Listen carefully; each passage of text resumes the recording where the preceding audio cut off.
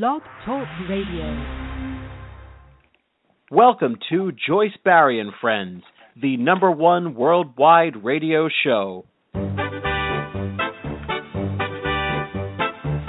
show's outrageous and it's contagious. It will lift your spirits high, you'll feel that you can fly. Transform your attitude, fill it with gratitude. Cut loose and improvise. It's coaching time today. Joyce is a great coach with an extraordinary approach. Fast on the upbeat, top of the heap. A wild motivator, great stimulator. Unstoppable in a humoristic way. Life lessons with passion, joyfully today. You want Joyce as your coach if you want this to be your best year ever. I want this to be my best year ever. I want this to be your best year ever. I want this to be the best year ever for our friend Michael Somerville. I want this to be the best year ever for all our friends worldwide. Welcome to Joyce Barry and Friends. We are broadcasting live across America and around the world. This is the Hour to Empower, with stimulating talk, views you can use, memorable quotes, and powerful life lessons. We always have hot guests and cool topics. We even have cool guests and hot topics. You always want to tune us on, tune in, and tune up with us to hear the best of the best. You do not want to miss any of our shows. Each show goes into our archives. Log into JoyceBarryandFriends.com, Barry, B-A-R-R-I-E, and you will see each guest and each topic on our homepage. You can play and download any of our shows, always informative, inspiring, and motivational. You want to share these special shows with your friends, family, and contacts. You can follow us on Facebook and become a Joyce Barry subscriber, and even a fan by going to our Joyce Barry and Friends fan page. Be sure to check like. You can follow us on Twitter. You can follow us by going to our Blog Talk Radio homepage and clicking follow right below my picture. You can also message me in any of these venues about our show, about our guests, about anything. My official website is joycebarry.com. Barry, B-A-R-R-I-E. The chat room is open. Log into the chat room, have fun, and chat away. I go back and forth into the chat room during the show to see what is going on in there. Motivation, inspiration, and an education. Positive, happy thoughts to improve your life, health, and finances. Take positive actions to create a gratifying lifestyle. Life lessons from me, your host, Joyce Barry, straight from the Coach's Corner, and then you will hear from our wonderful guest today.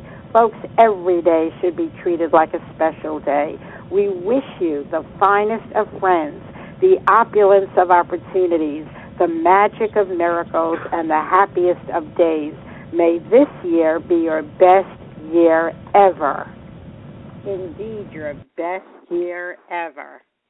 Ever, ever.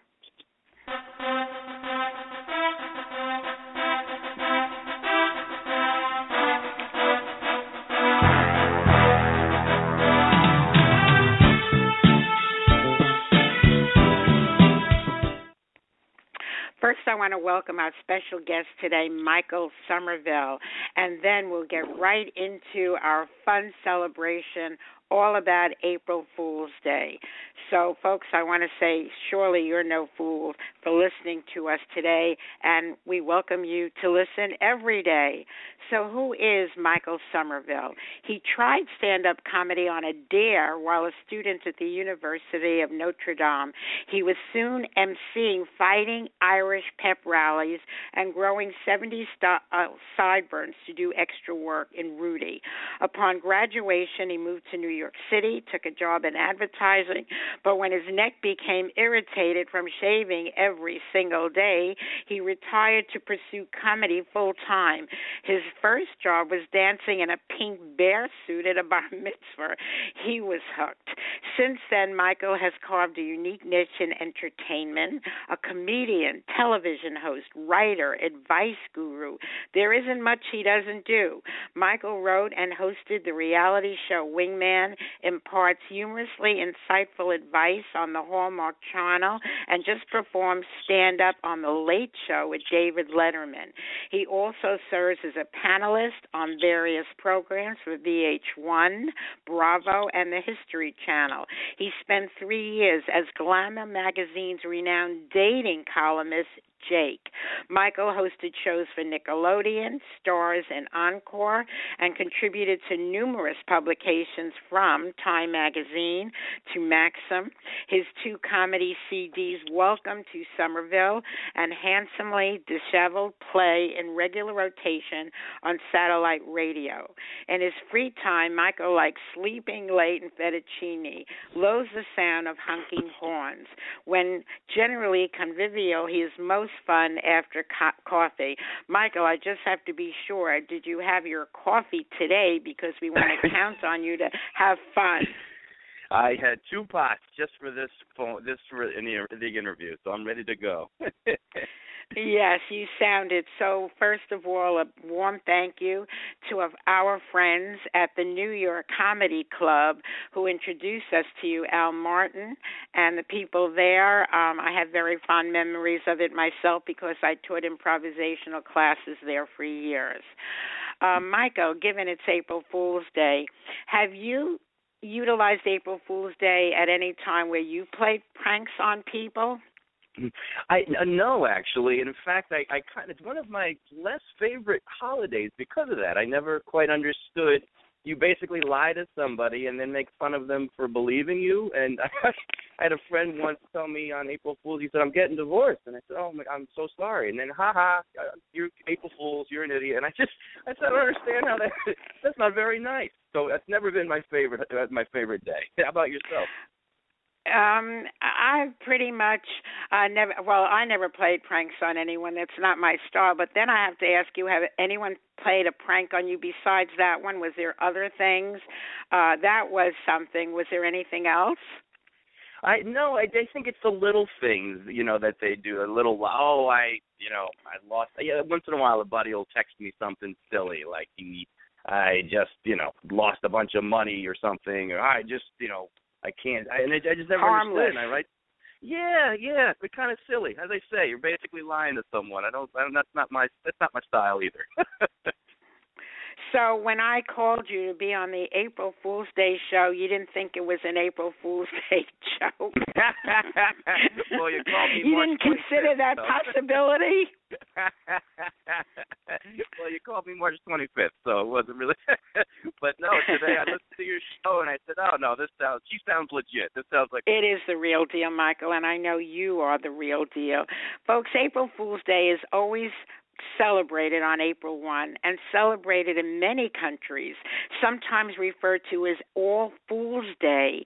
April 1 is not a national holiday, but is widely recognized and celebrated as a day when people play practical jokes and hoaxes on each other, even sending them on fool's errands. Elaborate practical jokes played on friends or relatives might last the entire day.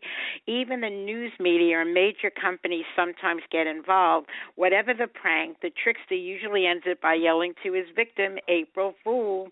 The history of April Fool's Day, sometimes called All Fool's Day, is not clear. There is no first April Fool's Day that can be pinpointed on the calendar, although it is known to date back at least to the 16th century. We do not know the exact origin of the day. It appears to have a number of possible origins, and many of them have evolved from any number of them, from any of the countries that participate. Some of them date back to the days of the Roman Empire, believe it or not, and most historians believe that April Fool's Day originated in continental Northern Europe and then spread to Britain. And so April Fool's Day is an opportunity for playing jokes or tricks on one another. The stranger and more absurd, the better. The challenge is to carry out a trick that is believable, if only for a little while. Tricks are most successful if played earlier in the day before a person is wise to what is going on. Younger children are obviously more gullible. Any tricks or jokes must be harmless and in good taste for the unsuspecting victim.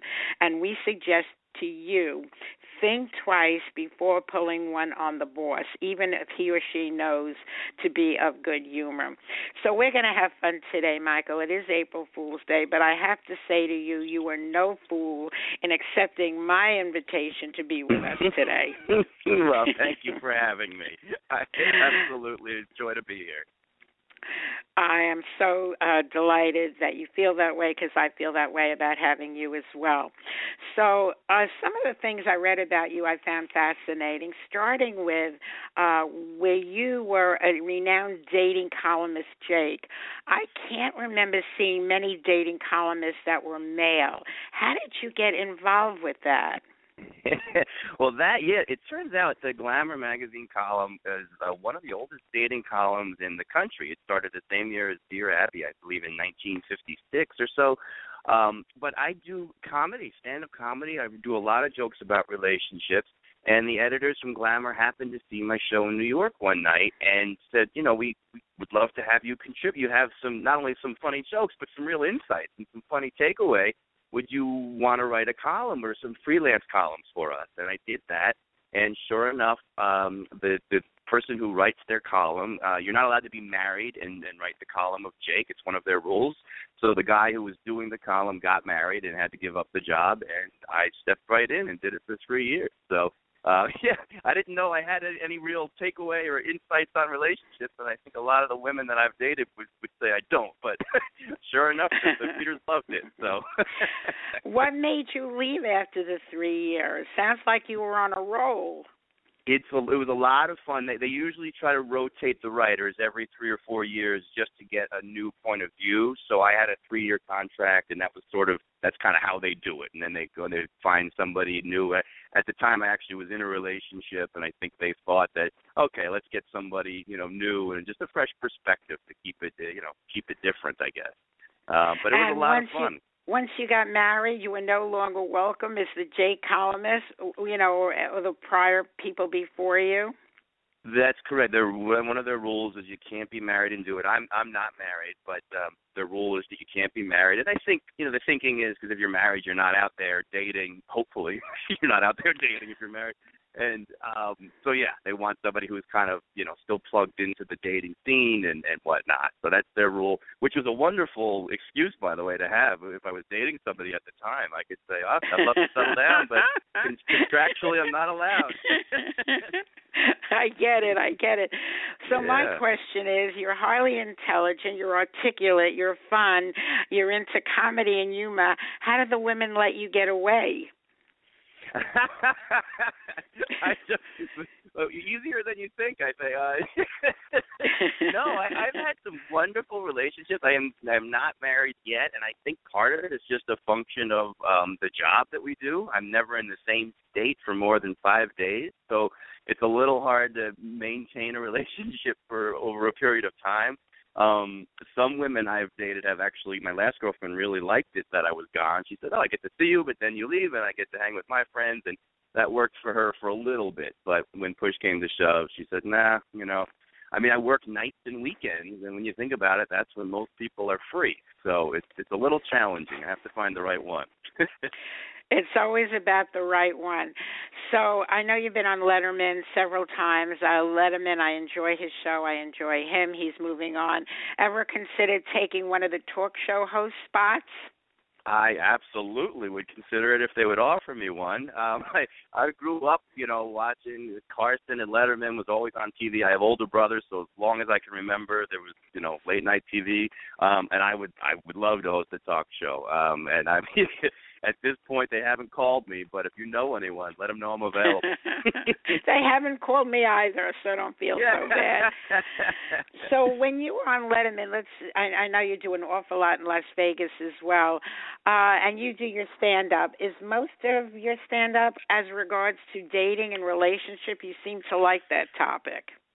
I do. When you first start doing comedy, you sort of write about everything, your life, your family, anything that comes to mind. And I noticed early on that audiences were really responding to my relationship material, and both men and women. Sometimes when a comic talks about relationships, women might be getting insulted or men might be getting put down. But for me, I was able to kind of toe the line where both liked it and, laughed at my material. So I think I started gravitating that direction when I kept writing more and more material. I said, all right, well, that's what they're laughing at. Let me keep going that direction. So yeah, I still talk about family and, dieting and all the others we all go through, but I would say relationships are the kind of the big part of my performance. Well, throughout this show, I would love you to give some of your stand-up routines, parts of it, however you choose to do it, starting now. Go ahead. Well, it's funny that you should say that because I actually am going through a moment right now. I just gave up on my New Year's resolution.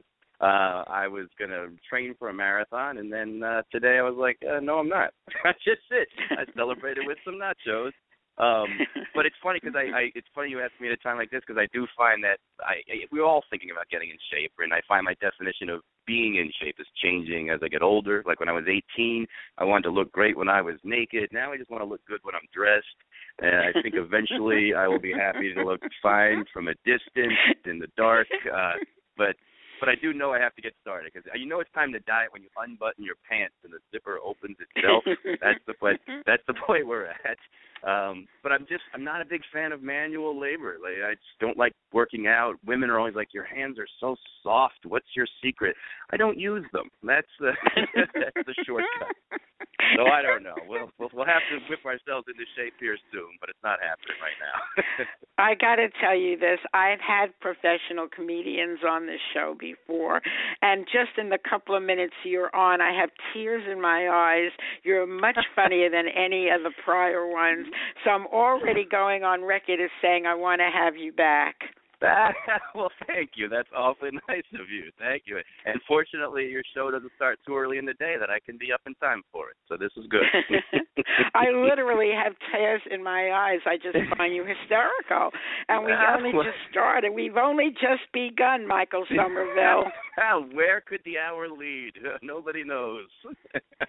Well, I just want to also come back to the fact that it is April Fool's Day, and I want to ask you, why is everyone so tired on April 1st? Why is everyone tired? Yeah, why is everyone so tired? You were talking about energy and stuff like that. Why is everyone so tired on April 1st? Well, I don't know why that would be. I mean, I think this particular year, I know a lot of people are exhausted from the winter. Anyone who was, most places in the States, it was a long, cold, gray winter. That perhaps that's part of the reason. But for me personally, I'm a comedian, and I get to. I mean, if you're not getting enough sleep, you should become a comedian. Like this is all I have to do today. I'm going back to bed as soon as we get off the phone here. That's great. So I never have a problem. Well, the real reason, and you were kind of close, is because they've just finished a long march. Okay. Well, that makes sense. All right. So next is, I just have 4 questions for you. What would you get if you crossed Halloween with April 1? What would you get if you crossed Halloween with April 1? I don't know. April Ghouls Day, Ghoul. April Ghouls Day. And what's the best day? Here. I see what's happening. What's the best day for monkey business? What's the best day for monkey business? I don't know. What is it? The 1st of April, April. Oh, man. And then finally, what's the difference between Thanksgiving and April Fool's Day? Well, I feel like I should be able to figure this out by now. I'm starting to see a pattern.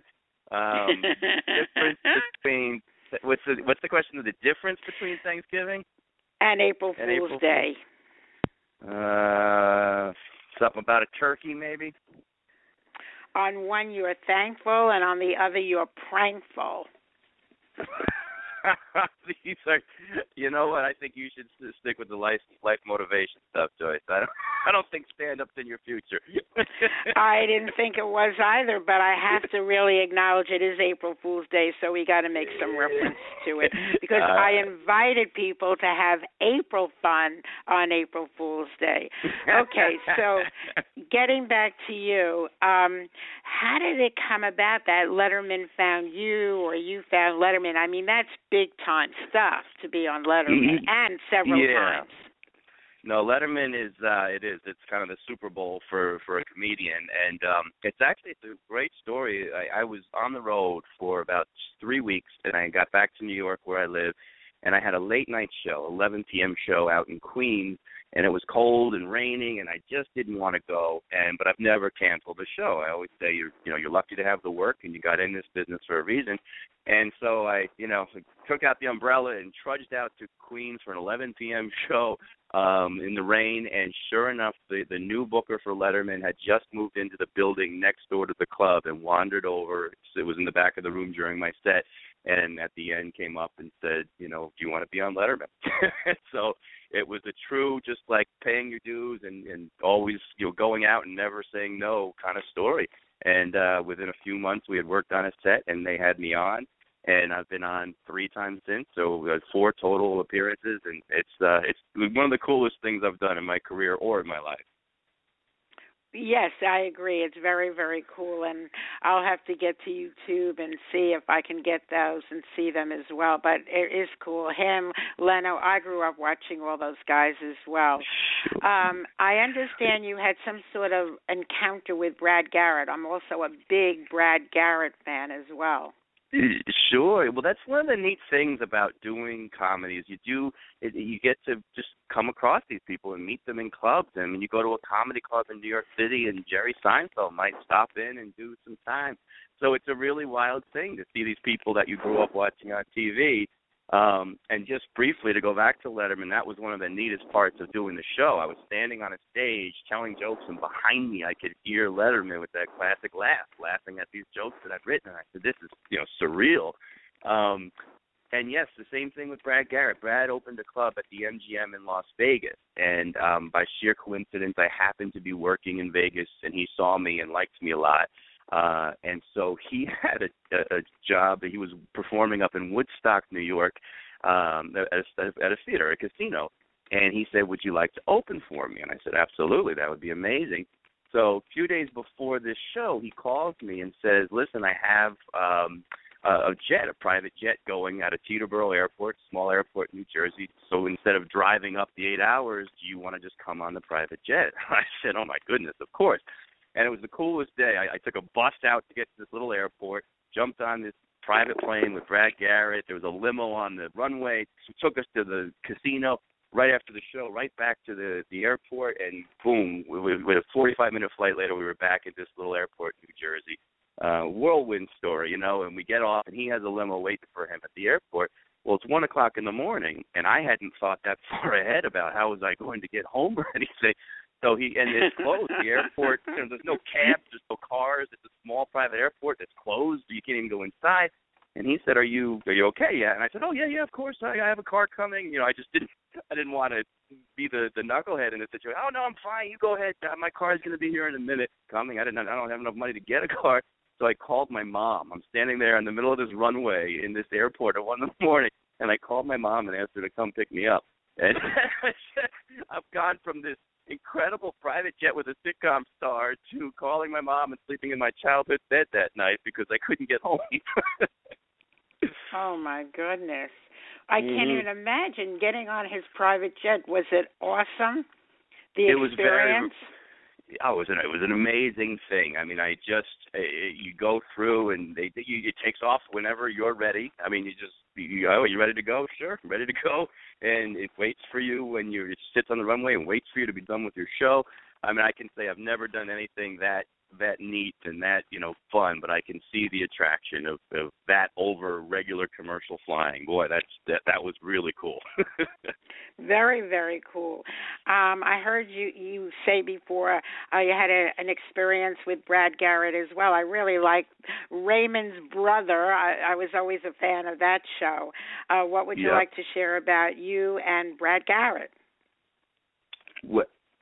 Obviously, I missed the question. What would you like to share about your encounter with Brad Garrett? Oh, Brad is truly one of the nicest, genuine people I've ever met, both in the business of entertainment and in the real world. He's genuinely a nice, caring guy, and he really wants to help and give back to younger comics, which is why he offers things like the opportunity to open for him, and really, truly one of the nicest people I've met in the business. And if you're in Vegas, his club's at the MGM Grand, make sure you go hit it up. It's Brad Garrett's Comedy Club, and it's a ton of fun. And he's there probably about once a month. He'll do a week there, so you could actually get to meet him and see him live.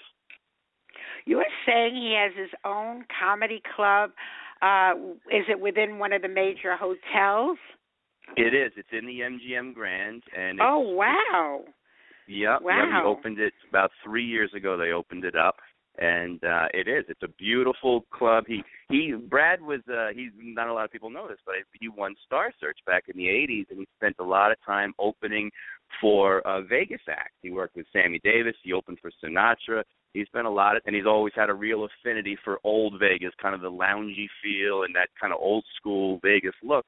So he built the club exactly that way, a kind of an old speakeasy feel about it with big, comfortable chairs, and built it from the ground up, from scratch, and not anything, not a detail is missed. He really, a beautiful, beautiful club, my favorite place to perform in the country. Wow, that sounds very exciting. I didn't know he was doing that well because you don't hear much about him since the Raymond show kind of stopped. Is there anyone else? Is there anyone else that you'd like to share some warm, wonderful experience about? Yeah, well, I'm having a good time with you. This is a lot of fun. You'll put me in your repertoire, no doubt. No, one of the nice things about being a comedian is comedians, to me, are always they're real people as opposed to sometimes, a movie star feels a little bit, kind of detached and not quite in the mainstream. But as a comedian, I've gotten to work with Ray Romano and Arsenio Hall. I just worked with Arsenio Hall last month in Los Angeles. And it was one of the things I love about most comics are just very real people. They're down to earth. I've worked with Leno. I had dinner with Jay Leno, and all he wanted to do was talk about the comedy club. Did you ever go to that club in North Carolina? Did you ever do this? And so at the end of the day, I mean, they're really just kind of grounded, real people that you can talk to, which is something I've always loved about comedians in particular. I mean, they're very plugged into society and very real people. And not to say, movie stars are not, but comedians, we travel around and we live in these people's states, and they come to see us in their clubs, and so I feel like comics are really just sort of plugged into the country. I got to say, from that whole group of late-night comedians, I mean, everybody will say that Carson was the king of comedy, and he was. He was extraordinary, but I love Leno next in line. I loved him more than any of the others. I found his opening monologues to be the very best. Yeah. He's a workhorse. He loves jokes. He loves writing jokes, and he loves crafting them. He loves the whole art of a joke. And he every Sunday night to this day he still performs down at the Hermosa Beach Comedy and Magic Club in Hermosa Beach, California.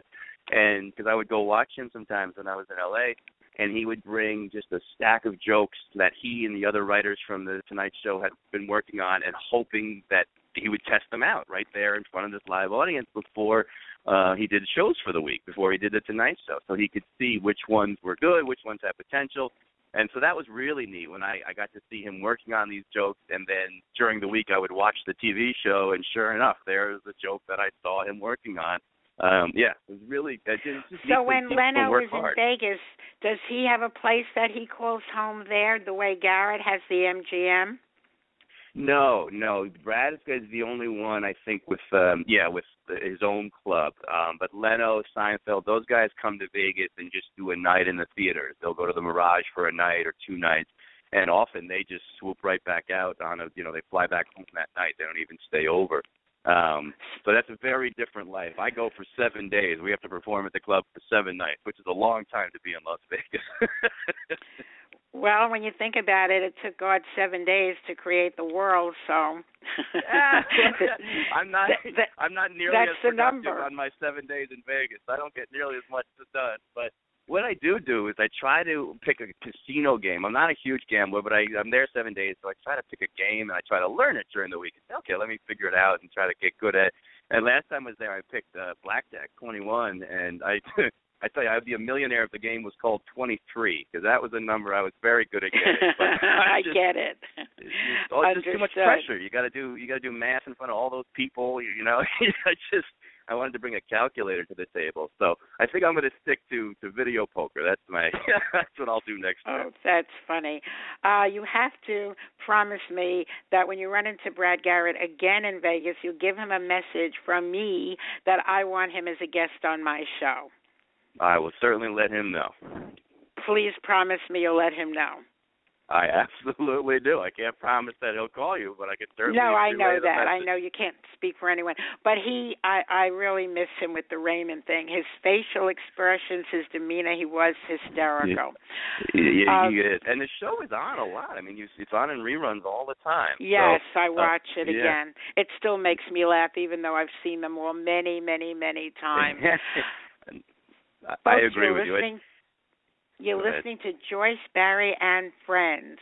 And now I want you to listen to our health guru, Beverly Nadler, who will give you many reasons why you should be listening to us every day. It's certainly healthy and healing for you. Listen to me. I have something to say about a wonderful way to start your day, a way to stimulate your mind and increase your energy, make you feel so good. And guess what? It's free. Weekdays at 11 a.m. Eastern, hear the Joyce, Barry, and Friends show. You'll find it on the Internet, on Blog Talk Radio. This show is upbeat and fun and very inspirational. It's informative, educational, and very motivational. There's the Coach's Corner, great quotes and news. There are suggestions, perspectives, and advice you can use to enhance your life and improve your health, plus clever, simple ways to increase your wealth. Joyce's perceptions and personality will keep you captivated, and her guests from many walks of life will always keep you fascinated. When Joyce and her friends speak, it's like you're in the conversation. This is part of what makes her show so unique, really a sensation. For Joyce's friends are not only the guests you're listening to, they're everyone who is tuning in. Yes, I do mean you. So refer your friends and family. They'll be so pleased to know. And let's make Joyce, Barry, and Friends the #1 Internet radio show. And, folks, we invite you to partner up with us to have that happen, to be the #1 Internet radio show. Simply go to Joyce Barry, BARRIE, and Friends.com, and right under my picture on the upper left, it says follow, and if you click on that, you will get an email about every show, every guest, every topic. You need not miss any of them.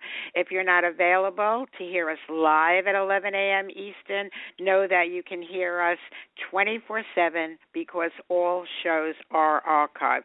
Michael, let me go back to whatever topic you'd like to talk about with one of your stand-up shticks. The other one had tears in my eyes, but since now the tears are gone, I want to get them back. So please go to another routine. Well, I've been traveling a lot, as I told you, and we're trying to schedule this interview, and one of the things I love about the job is I travel. You learn a lot from traveling. For example, staying at an embassy suite does not give you diplomatic immunity. That was disappointing to me. I've stayed in a lot of not-so-nice places. Last week I stayed in a $29 hotel room, and my room had a safe for my valued possessions, so that's where I put my chocolate chip cookies. But I am trying to be better on the road with my diet on the road, because I it's hard to eat well when you travel. I don't have any control. Like, I eat too much on the road. I ordered room service the other night, and they brought the food with 3 sets of utensils, because apparently that's how many people they thought should be eating what I had just ordered for myself. So I'm trying to do a little better with how much I'm eating. But no, it's been fun. And the only thing that drives me crazy about, I think, is traveling is people get so impatient now with everything. I was on a flight last week, and we were delayed on the runway waiting to take off, and finally the captain came on and said, unfortunately we have an engine light on. We can't get it to go off. We have to go back to the terminal, figure out what's wrong.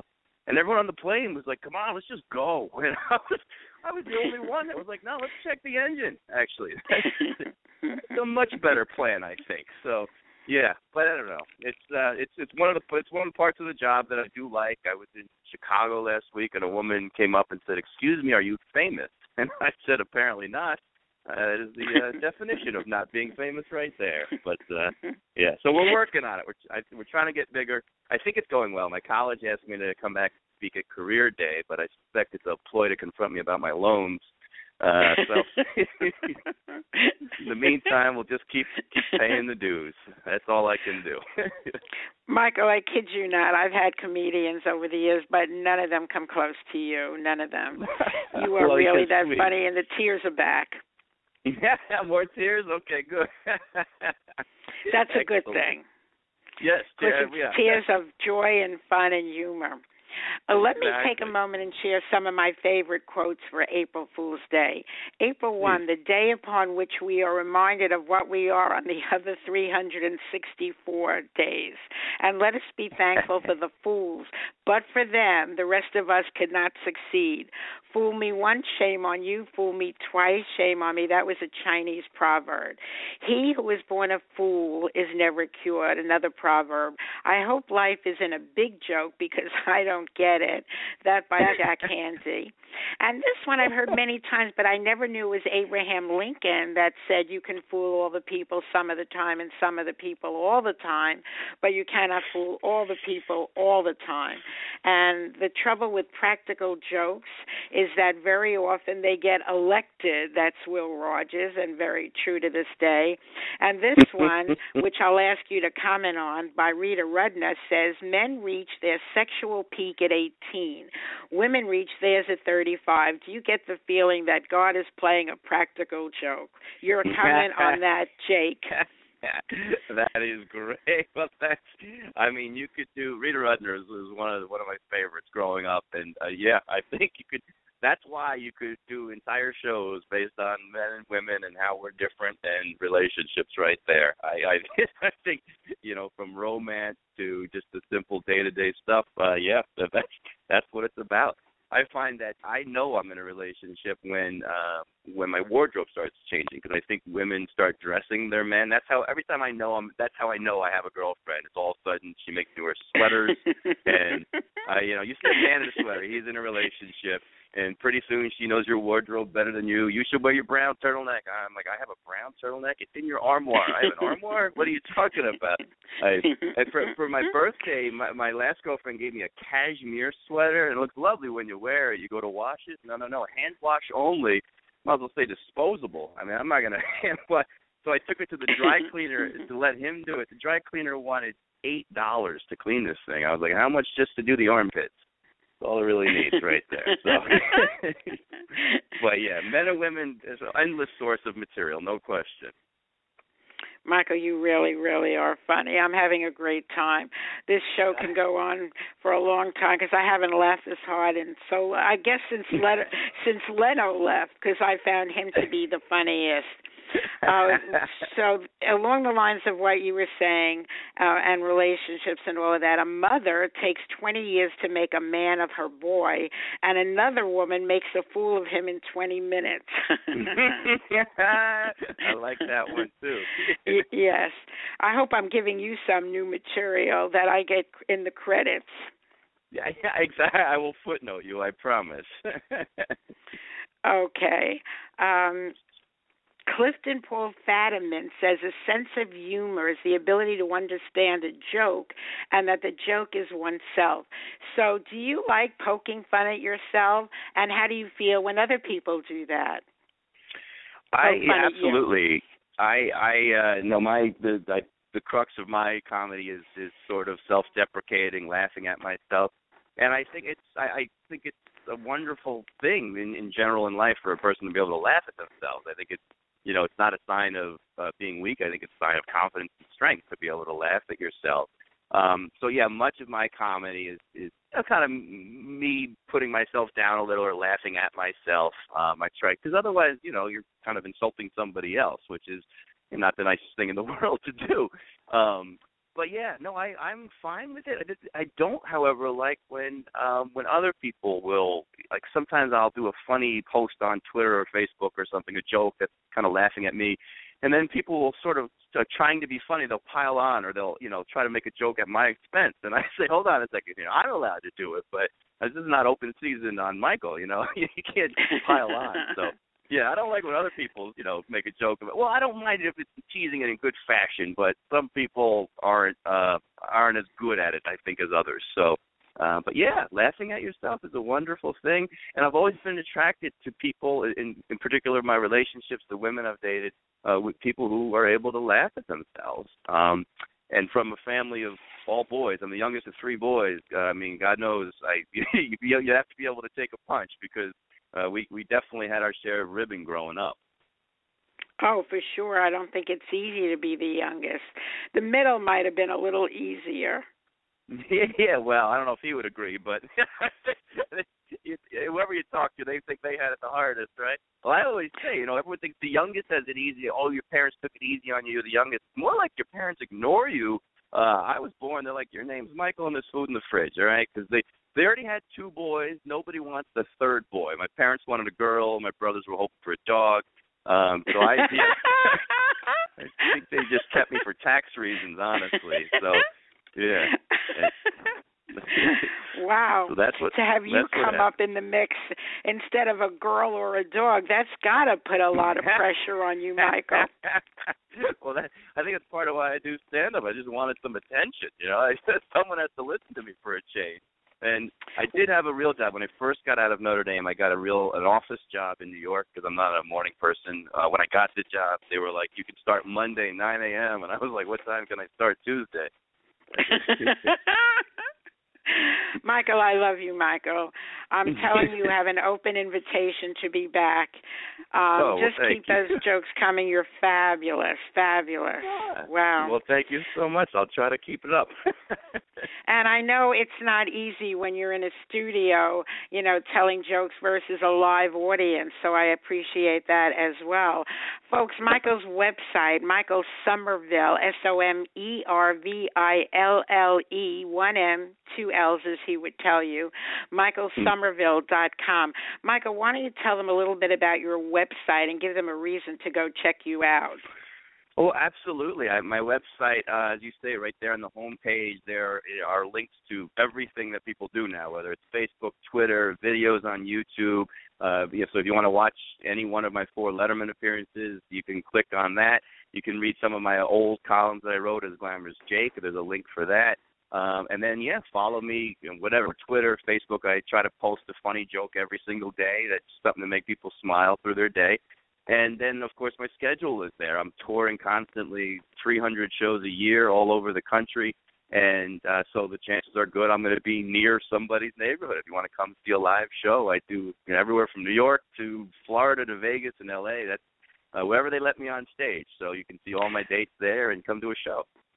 And on Facebook, which I want us to be friends immediately after the show, is that michaelsomerville.com?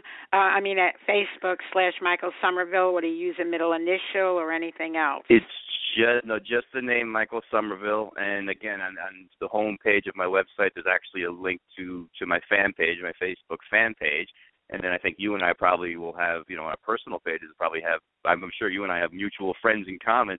doesn't it always amaze you when you find someone on Facebook and it turns out you know 100 of the same people and yeah, it does indeed. What also amazes me, all the people that request to be a friend that I have no idea how they know about me or why they're asking me. It's all a big game. I think it's fun, but we get the word out on Facebook and Twitter as well. I definitely want to follow you, only as long as you can keep me laughing. When that stops, then I don't know. I'm kind of fickle. I'm very fickle. I see. So you're just in it for the laughs, huh? Right now, you're filling a tremendous void left by Jay Leno. Okay, I see. Well, those are big shoes to fill. I have a lot of work cut out for me. Absolutely, and big cars to follow as well. Michael Somerville, SOMERVILE.com. That's the website. I can't wait to go and click on all those links and see the stand-ups with Letterman and whatever else you have up there. I promise you I'll do that. Every time I get a little sad or I need to hear another joke, now I know where to go. Absolutely. No, that's the joy of it. I try to just do something, and as I say, I try to post a funny joke or a thought every day or a funny picture or just anything, just to kind of, people going through their day and sitting in traffic and things are, down and it's raining. Here's a little joke. And so, I enjoy that in my own life when I see somebody else making a joke. So I try to. I think that's a blessing. I think that's a great contribution to people. Folks, let me also direct you to my website. It's Joyce Barrie, BARRIE.com. That's my official website.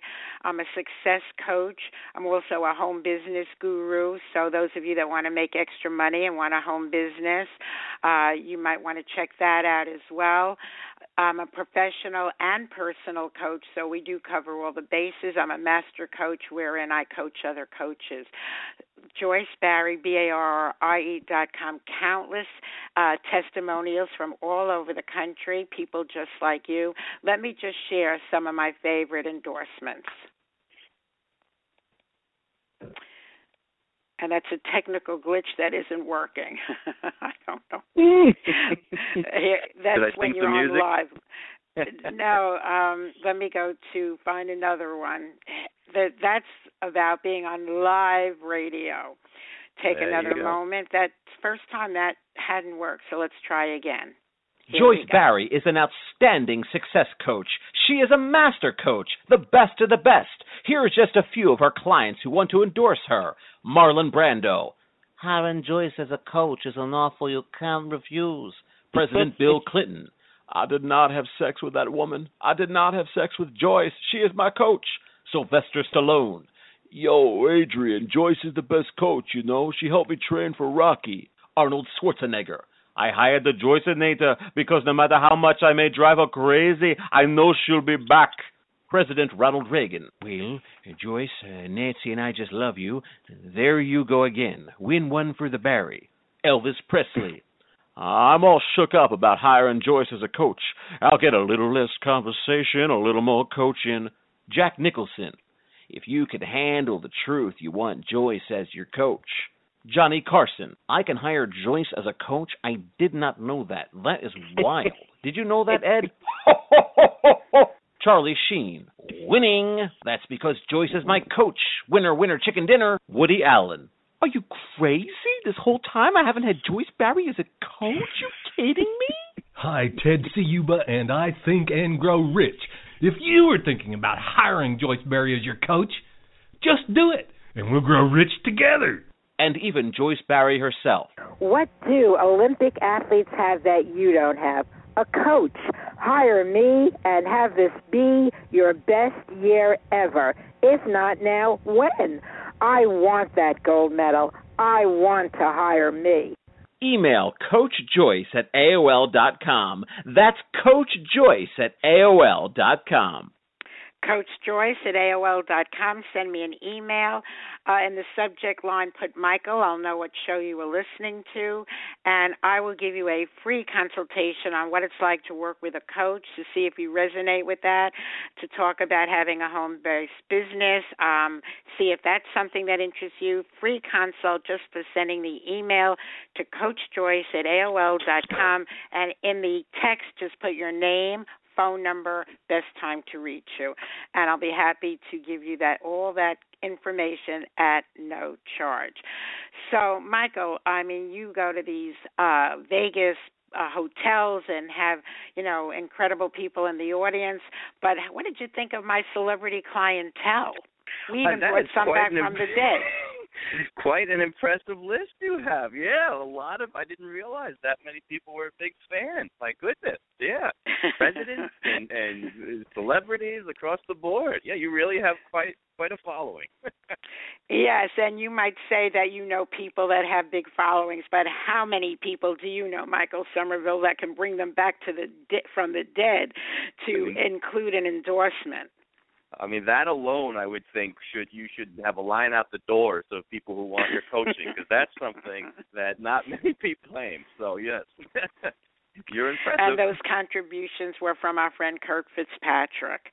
So great impression. We really appreciate him, because to this day, and I hear it on almost every show, and it still makes me laugh so hard because he nailed it so well, I think.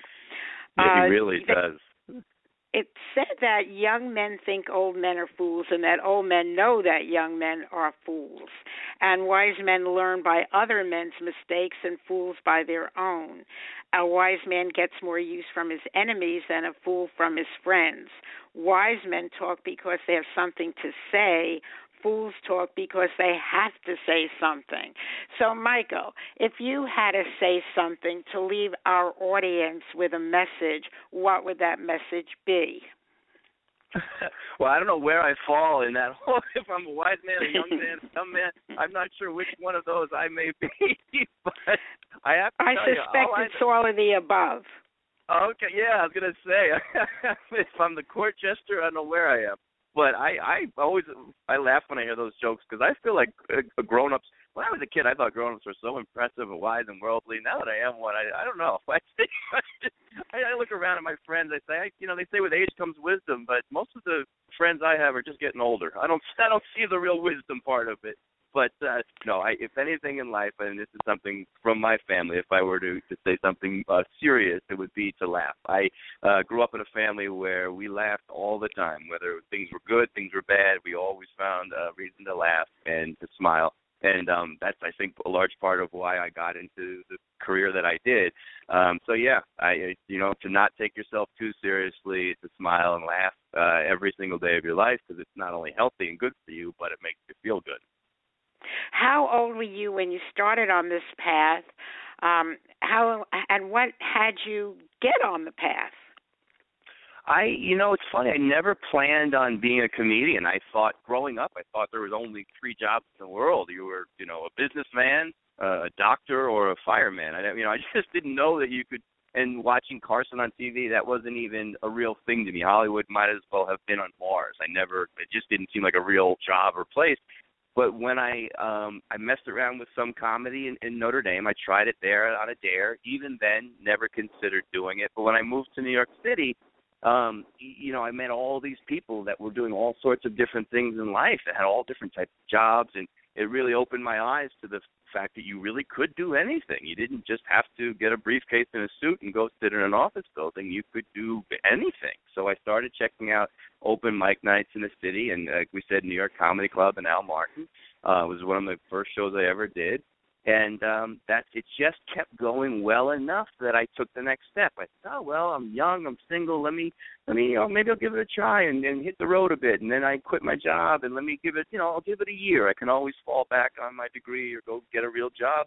And just slowly but surely, I assessed every 6 months and looked back and said, it's going well. I'm getting more work, I'm getting more money, and it's hard to know if it's going well because it's not like a job where you get promoted and get raises. You kind of work for yourself. So that's why being on Letterman or something like that is such a great thing, because you say, okay, well, that seems like a sign of things progressing.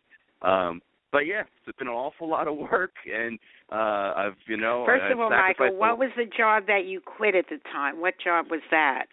I was the advertising agency. I worked as an account executive at an advertising agency in New York, and it was, I was fine. I didn't know what I wanted to do, but it seemed like working with ads and making TV commercials seemed like a fun thing.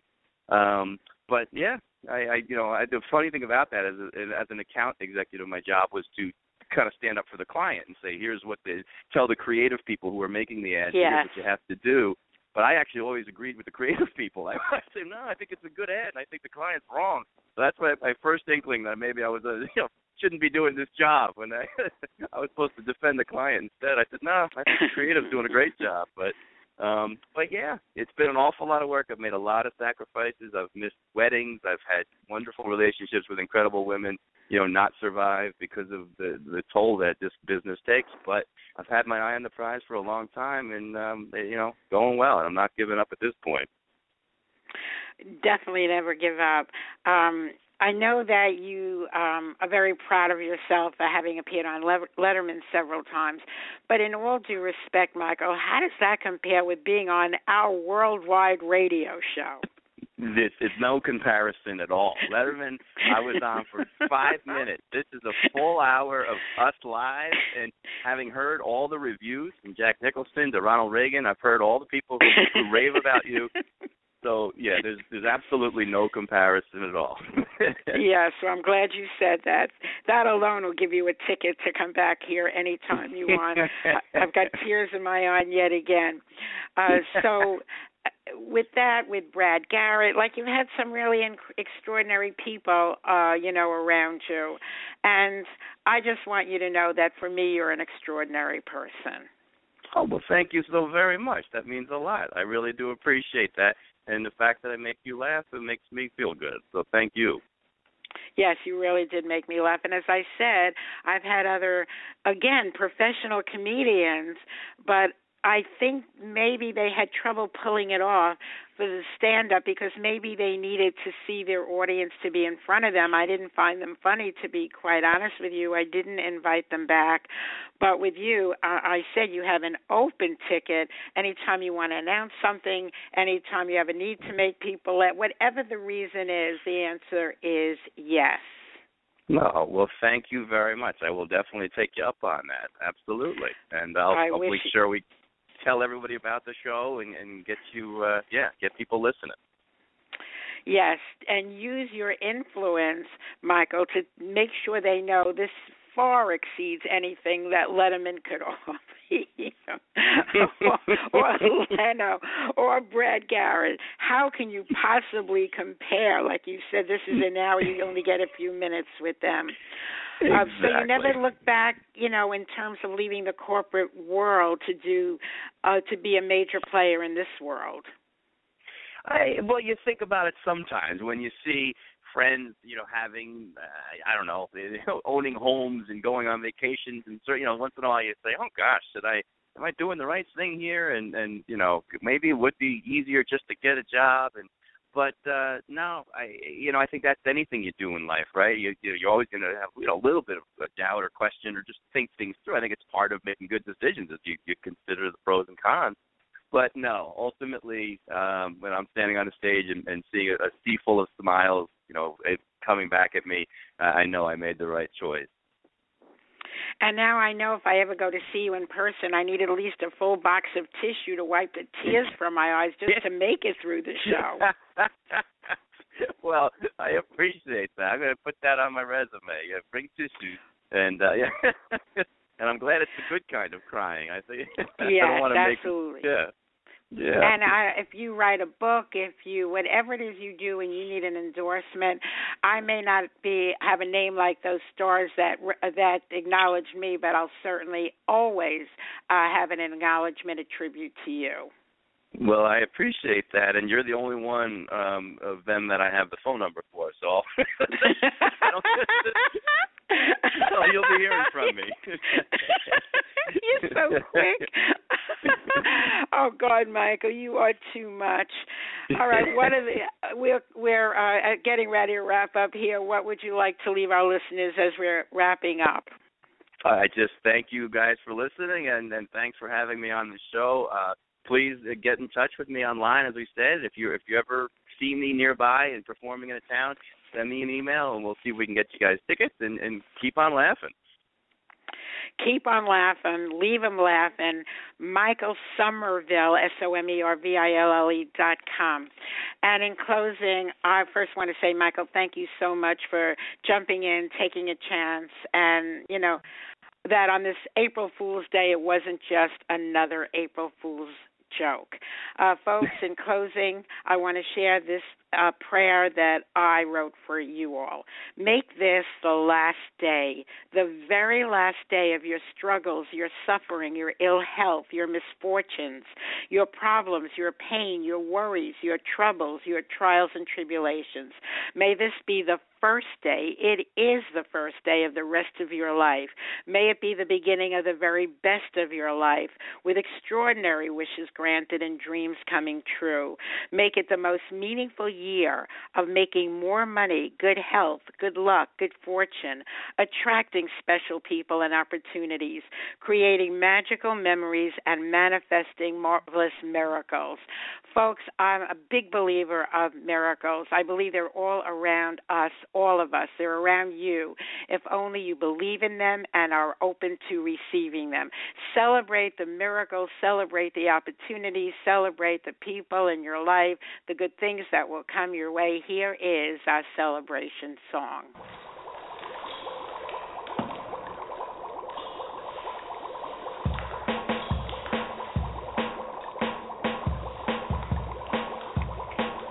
I was listening to Blog Talk Radio when my ears heard something that I didn't know. From the speakers of my laptop I heard a voice. It was the White Oprah, also known as Joyce. He did the mash. The Joyce Barry Mash. Joyce Barry mash. She is a coaching smash. He did the mash. You'll catch on in a flash. He did the mash. The Joyce Barry Mash. I felt so inspired by her show, and her poetry was just so good, I want to listen to Joyce again and again, as Joyce would say, if not now, when? He did the mash. The Joyce Barry Mash. Joyce Barry mash. She is a coaching smash. He did the mash. You'll catch on in a flash. He did the mash. The Joyce Barry Mash. Wow. Joyce knows all about having fun. She's a home business wizard and she's just begun. She's a coaching sensation for not just me or you or her. It's for everyone. Then you can mash. Do the Joyce Barry Mash. Joyce Barry mash. She's a home business smash. Then you can mash. You'll catch on in a flash. Then you can mash. Do the Joyce Barry Mash. Wow. Have a fantastic day and listen to Joyce Barry and Friends.